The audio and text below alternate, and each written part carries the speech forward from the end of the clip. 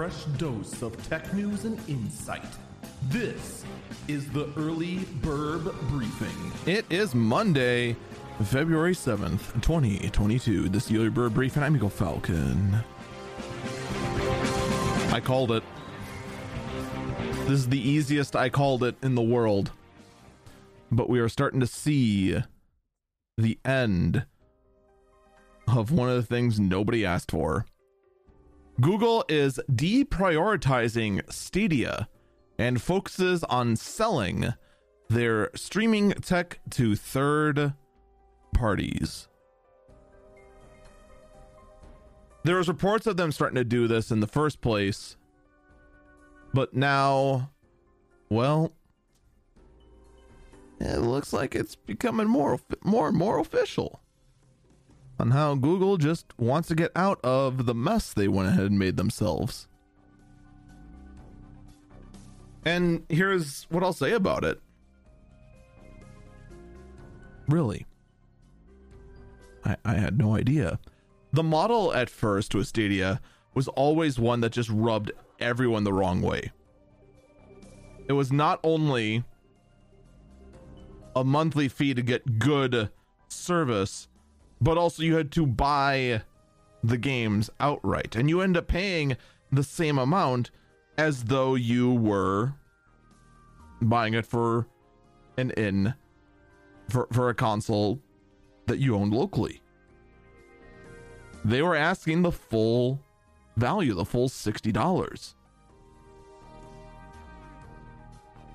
That's a hard sell to go ahead and say, hey, you need to pay us the full amount, but you don't actually have the physical game. You cannot play it except only on our services. If you end up trying to go ahead and play this at a friend's place and their internet is terrible, you're SOL. If our service ever goes away, you're SOL. Heck, on my desk right now, I have a PS2 and a Super Nintendo. No matter what happens to Sony or Nintendo, I can still play the games I have for those consoles.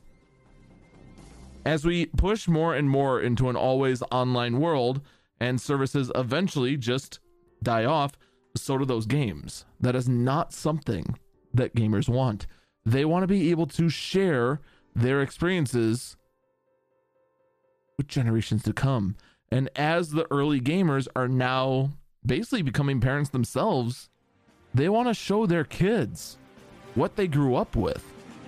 So this whole concept of never actually owning the game, and the moment the system's gone, that's it. That's the end of the life. Game over, man. Game over. You know, it doesn't sit well. It's why everyone was happy to see the PS5 have a disc version. It is why everyone fought against a digital-only console. Stadia was the worst of all worlds. All digital, no console, input lag that you didn't want, compression you didn't want, and the experience never lived up. It was a dead idea from the start, and, well, now Google wants to find an out. Guess what? No one is gonna buy it, except someone really, really stupid. That's gonna do it for me. Stay safe and stay healthy.